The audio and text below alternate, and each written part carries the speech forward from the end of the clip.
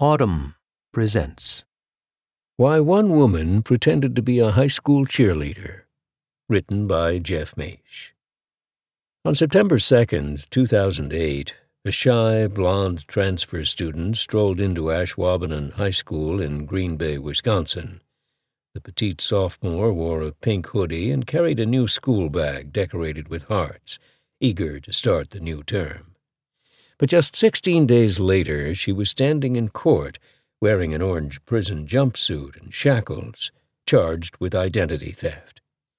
There, prosecutors revealed that Wendy Brown was not really 15, but a 33-year-old mother of two who had stolen her teenage daughter's identity in an attempt to relive her own high school days. In her weeks as a student, Brown had taken classes with students half her age. She had tried out for the Ashwaubenon High School cheerleading squad and even attended a pool party thrown by the cheer coach. Television crews surrounded the courthouse and besieged Brown's family at their home in Nevada. It was bad, recalls her father, Joe. Every show that's on in the morning called. Oprah didn't call. She was the only one that didn't call.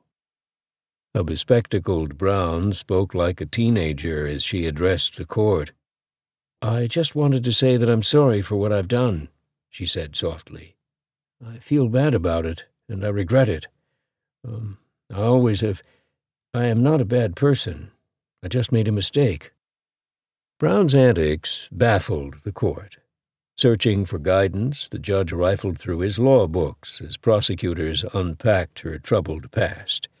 Brown had served prison time in 2002 for burglary and again in 2004 for obstructing justice. She was also accused of writing Dairy Queen a bad check for $13. I can only guess if history repeats itself, her motive has something to do with money, Lieutenant Jody Crocker, Ashwaubenon's captain of investigations, told reporters. If the allegations of identity theft were true, Brown would face up to 6 years in prison and a $10,000 fine. Yet her only crime while posing as a teenager was to bounce a $134.10 check for her cheerleader uniform. Back in her home state of Illinois, Cass County State's Attorney John Dalem recognized Brown on television and asked the question on everyone's minds. "My first thought was, why would you want to go through high school again?" he told a local newspaper. Ben Michaelis, a clinical psychologist, says, "Many people focus on choices they made or chances they didn't take as a way of grappling with understanding their current circumstances. For example, in 1986, a failed athlete named James Arthur Hogue, 26, posed as a 16-year-old boy and enrolled at Palo Alto High School, where he won one of the most prestigious high school cross-country races in the country. In 2009, Anthony Avalos, 22, faked a birth certificate on his computer so he could play basketball for Yuma Union High School and aim for a college scholarship. In January, Brown agreed to meet me in a noisy coffee shop just 5 miles from the school in East Green Bay. In a quiet corner, she removed her chewing gum and rolled it in the plastic wrapping from her banana muffin. She is 41 now, though she looks much younger. She is mouse-like, her eyes magnified by thick lenses, her face hidden behind an unruly mop of blonde hair. When she speaks, it is from behind a hand that muffles her tiny voice. This is the first time she has spoken publicly about her motivations. Brown says it wasn't money that drove her to step back in time. "What was I going to steal?" she asks. "Kids' lunchboxes?" Instead, she says, it was to fulfill a dream that was crushed many years ago. The only part of high school that Wendy Brown enjoyed, except for the final bell, was long-distance running. It was the summer of 1990. The Berlin Wall was being demolished, and New Kids on the Block topped the Hot 100. In southwest Chicago, Brown would dash through the leafy suburbia of Oak Lawn. For the 16-year-old track star, running was a means of escape. Wendy had a speech impediment. She pronounced rabbit like wabbit, which led to bullying and fights. Speech therapists uncovered deeper issues at home. Brown has a long-standing history of significant emotional problems, a judge later concluded after reviewing evidence. They stem primarily from her relationship with her mother, which is very abusive. Brown explains, "We fought all the time. She put me down, said things about me. I got hit a lot." She says running helped to put valuable miles between her and home and the bullies at Harold L. Richards High School. But one day as she was darting across the village, a wave of nausea washed over her. She stopped and threw up. That had been happening a lot recently. She guessed it might have been the stress of being so unpopular.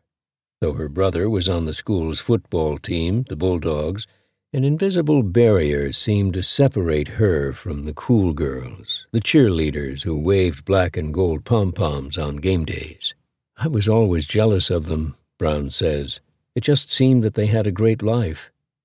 When Brown's mother found out about her vomiting, she asked her straight up, "Are you pregnant?"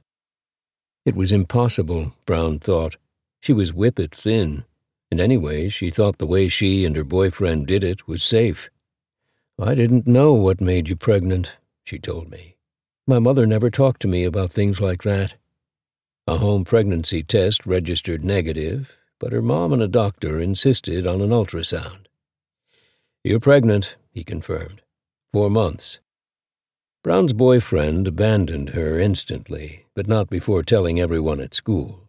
The kids threw paper at her, pushed her around. She could take the bullying no longer.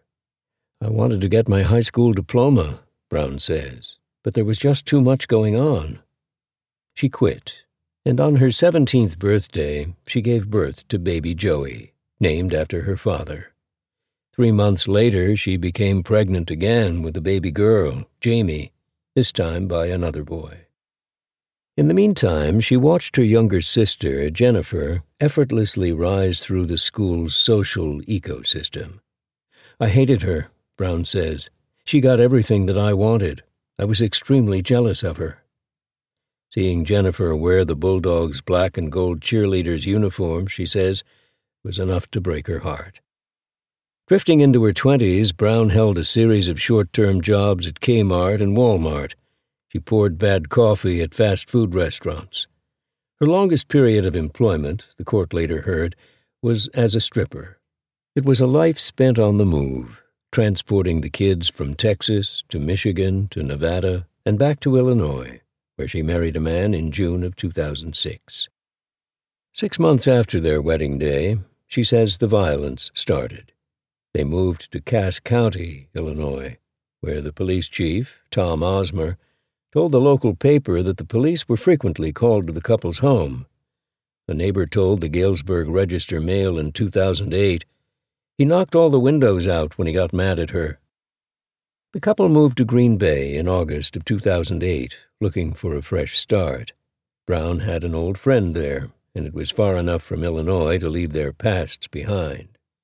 They rented a small apartment on Willard Drive, so close to the football fields of Ashwaubenon High School that you can hear the coach's whistle at practice. Due to the violence and instability at home, Wendy says her 2 kids, by then teenagers, moved to Nevada to live with her parents, Joe and Judith. "I had a breakdown," she admits. It was the lowest moment of her life. And when she looked out her window, she saw a high school, the place where it all went wrong. When Brown posted photographs on Facebook, she says, friends would comment on her youthful looks, writing, "You look like a junior in high school." Alone in her apartment one evening, Brown pulled off her baseball cap and carefully snipped bangs into her hair. She flicked a little curl at the ends, the way the local girls did. And when she looked in the mirror, she thought it was like looking at her daughter, Jamie, then a sophomore in high school. Jamie was not available to comment on this story before publication. Brown says her husband took her to the mall to buy school clothes. She says he was in on it, even encouraging her plan, but the judge later said that her husband had no idea. She selected a fashionable Esprit shoulder bag. Then she flicked through racks of jeans and Levi's clothing in the junior section. She weighed 103 pounds and wore a petite size. Brown tried on a pair of Nike shoes, the brand she always bought her own children. But the real trick was the voice. "I just did that little Valley Girl thing, the California thing," Wendy says. In the coffee shop, she transforms her voice into an up-speaking teen's. It is disquieting. With that voice, she simply strolled into the school that August and introduced herself to the school counselor, Kim Demeny, using her daughter's first name and her own maiden name. She said she was a transfer student from Pahrump High School, Nevada, the same high school that her daughter was currently attending. Demeny declined to comment for this story, but told police that on Brown's registration document, the student wrote that her mother was difficult to reach at work, and the school should let her go home on her own if she felt sick. Demeny said Brown appeared older, but that her demeanor was consistent with that of a high school girl. Before their meeting ended, Brown asked Demeny when cheerleading tryouts were happening.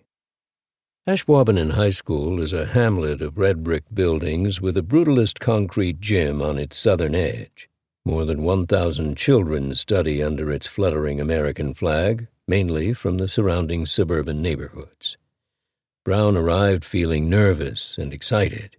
Nearly 20 years ago at her high school in Illinois, cheerleading tryouts lasted 3 grueling weeks. Some schools require a tumbling certification, proving that aspiring cheerleaders can perform such maneuvers as the standing back handspring and round-off back tuck.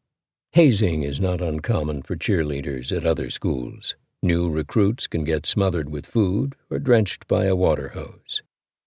In the last weeks of summer before the new semester began, the cheerleading team held tryouts at the Jaguars football stadium. It was the first season also for award-winning coach Mary Lee Boyd Johnson. Johnson, who did not respond to interview requests, has 21 years of cheer experience. She coached at rival De Pere High School from 1987 to 1992, taking the cheer team to first-place honors at both the Universal Cheerleading Association and the National Cheerleading Association camps. "I set my goals high," Johnson told the Green Bay Press-Gazette in 2012, "to make Ashwaubenon cheer a competitive program." Her daughter, Bailey Watlet, was captain. Brown arrived at tryouts in a pair of workout shorts and a T-shirt. "I was talking to the girls. They said the tryouts were easy," Brown says. But first, there were rules. The girls sat on the floor and waited for the coach to speak. She said, "We were supposed to represent the school, have respect for people, for each other, and for everybody else. We had to be nice, watch our mouths. No chewing gum during practice because you'd get demerits for that." Brown says the coach explained that the team also had an honest system, requiring the cheerleaders to be honest with one another. At Ashwaubenon High, there was both a dance team and a cheer squad, and they were fierce rivals. The dance team required gymnastic maneuvers and strict dance training. Though both teams waved pom-poms, the cheer squad was much less challenging. The established cheerleaders taught the new girls the official cheer of the Jaguars. The routines at tryouts were simple, which was a relief to Brown. "I couldn't do cartwheels," she says. "I couldn't do flips. I couldn't do any of that." It didn't matter. There were no football players and the bleachers were empty, but their chants filled the stadium. Brown fell into the hypnotic routine with the hand claps and chanting. There was just one nagging feeling. Unlike the other girls, afterwards she would return home to her miserable apartment. "I was living 2 different lives," she says, 2 different people. But for now she had a new intoxicating mantra. Go, go, go. Fight, fight, fight. Win, win, win. Go, fight, win. On August 8, 2008, Johnson invited the cheerleaders to a pool party at her home. Brown was a ball of nerves. It had been 19 years since she was first a sophomore. Katy Perry now dominated the Hot 100. When she arrived, the cheerleaders were catching rays in tiny 2-piece suits, enjoying the fading Wisconsin summer. Brown, anxious about the stretch marks from her pregnancies, wore a 1-piece underneath a T-shirt, an outfit that she says puzzled the other girls. I told them the reason I had the T-shirt on, was that I used to be really fat. I lost all the weight, she says. She's just shy. Leave her alone, Brown recalls a cheerleader saying. Then she jumped in the pool. Brown tried her best to fit in, playing volleyball and copying how the other girls nibbled at the cheese, pepperoni, and sausage pizzas. I just remember eating it how my daughter would eat it, Brown says, little bites. Music thumped from a stereo. Games segued into cheer routines, and Brown began to enjoy herself. We had the first home game to practice for, says Brown, still hoping to be chosen for the squad. From the stereo, the sound of fiddling violins soared across the backyard. The girls lined up and waited for the song to kick in. If it hadn't been for Cotton Eye Joe, I'd been married a long time ago. Where did you come from? Where did you go? Where did you come from, Cotton Eye Joe? Brown danced to Cotton Eye Joe, the 1995 record by the novelty country band Rednecks, more times than any 33-year-old woman should ever have to. The routine was a series of hops and twirls. It wasn't rocket science, Brown says, but spinning around in circles for an hour made the girls dizzy. They collapsed with laughter.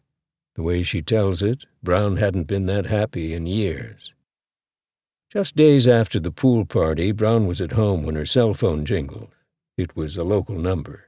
She answered, "Who is this?" It was the coach, she says, asking for Jamie.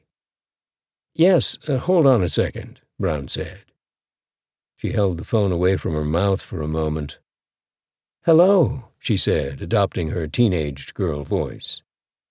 Brown listened for a minute, then let out a scream. "Oh, my God," she squealed. "That's amazing."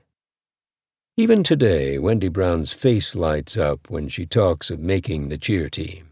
When she walked into her first day at Ashwaubenon High on September 2nd, she had a spring in her step. She was thrilled when she received her locker, number 19. In homeroom, Brown remembers, the teacher had to call Jamie 3 times before she remembered to say she was present. "You're daydreaming, huh?" Brown recalls the teacher saying. "That's okay. It's your first day, and you're new here?" Brown nodded. One of the cheerleaders from the pool party was in the same homeroom and greeted her enthusiastically. She said, "Oh, my God, we have the same schedule. Oh, my God, we're in the same classes." During choir, Brown says she did not try to conceal her singing talents. She says the teacher told her that her voice was very mature, to which Brown replied, "I've been singing a long time." Brown was immediately drafted for the senior choir. Court documents also confirm Brown's academic ambitions. She reportedly told Demony that she had already covered the material in the integrated science course and could be successful in a high level. At lunchtime, Brown lined up with the rest of the students in the cafeteria. Brown says that she noticed some students making fun of a girl sitting on her own. "I just told her, just ignore them. They're just jealous. You must have something that they don't have." And then Brown says she gave the girl a piece of advice: be who you are. That afternoon, Brown tried on her cheerleading uniform in the Jaguars' locker room for the first time. It was deep green with white sleeves, accented with glistening gold piping. The pom-poms were green in one hand, gold in the other. On her chest was the giant gold A for Ashwaubenon, and Jaguars in a felt, athletic font. Pretty cool, she remembers thinking. I was like, wow, I'm in a cheerleader uniform. It was like a trophy or award, like, this is mine? On September 8th, a week into the school year, Associate Principal Dirk Ribbons reviewed the first round of truancy reports. A stickler for attendance, Ribbons noticed that one student had not returned after her first day. He contacted Don Penza, the police liaison officer for the high school.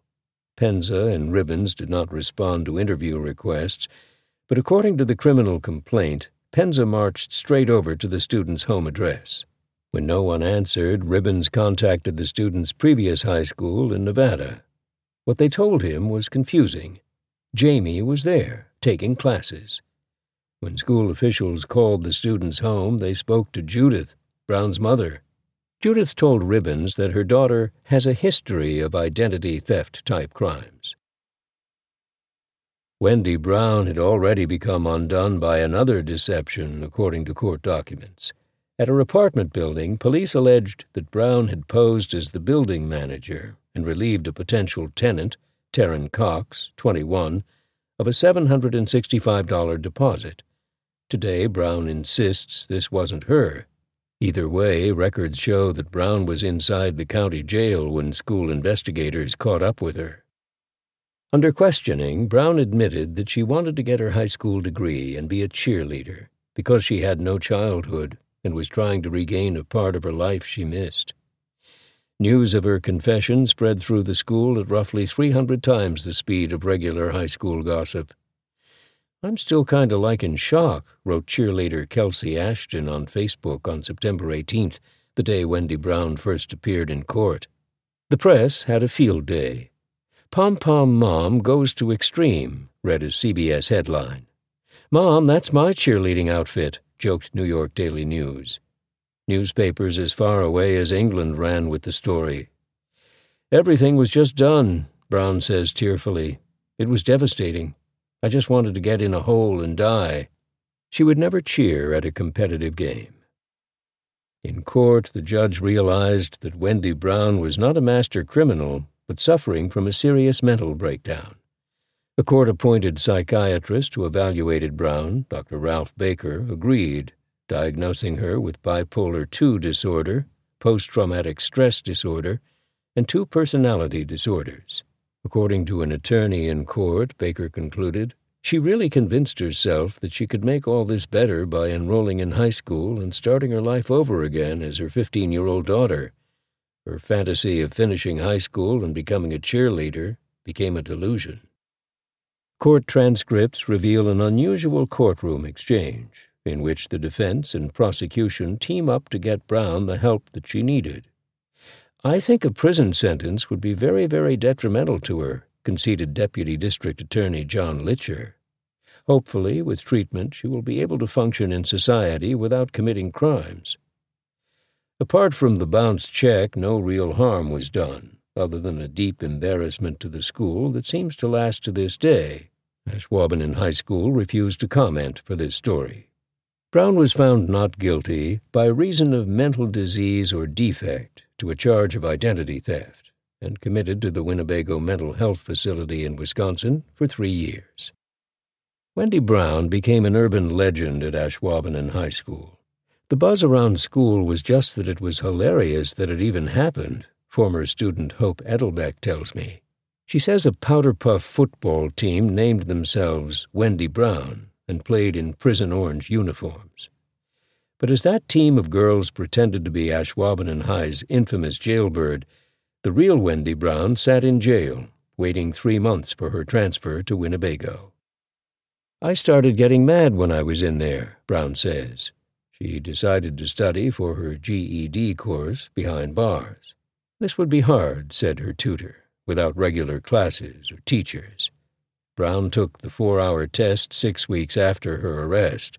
Her tutor delivered her results to her jail cell. When Brown found out she passed, tears rolled down her cheeks. While she was in the care of the mental institution, Brown was diagnosed with breast cancer.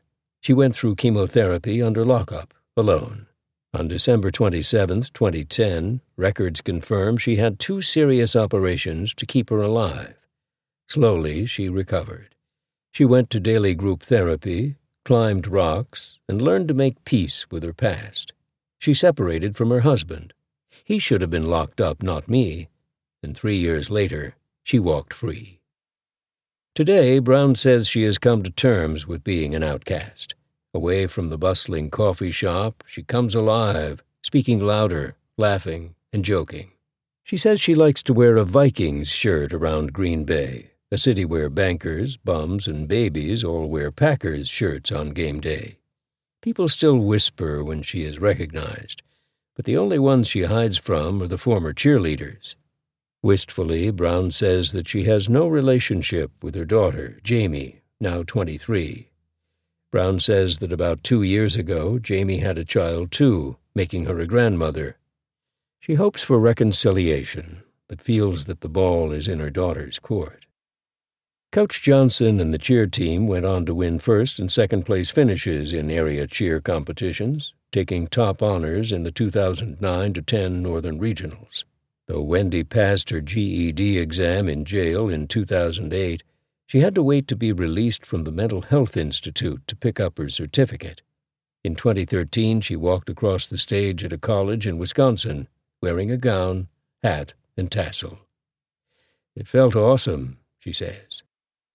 Watching in the crowd, her father snapped photographs. At their celebration dinner, Joe Mueller gave her a graduation gift, a Keurig coffee maker. "It was just something that I always wanted to see happen. It makes you feel good, right?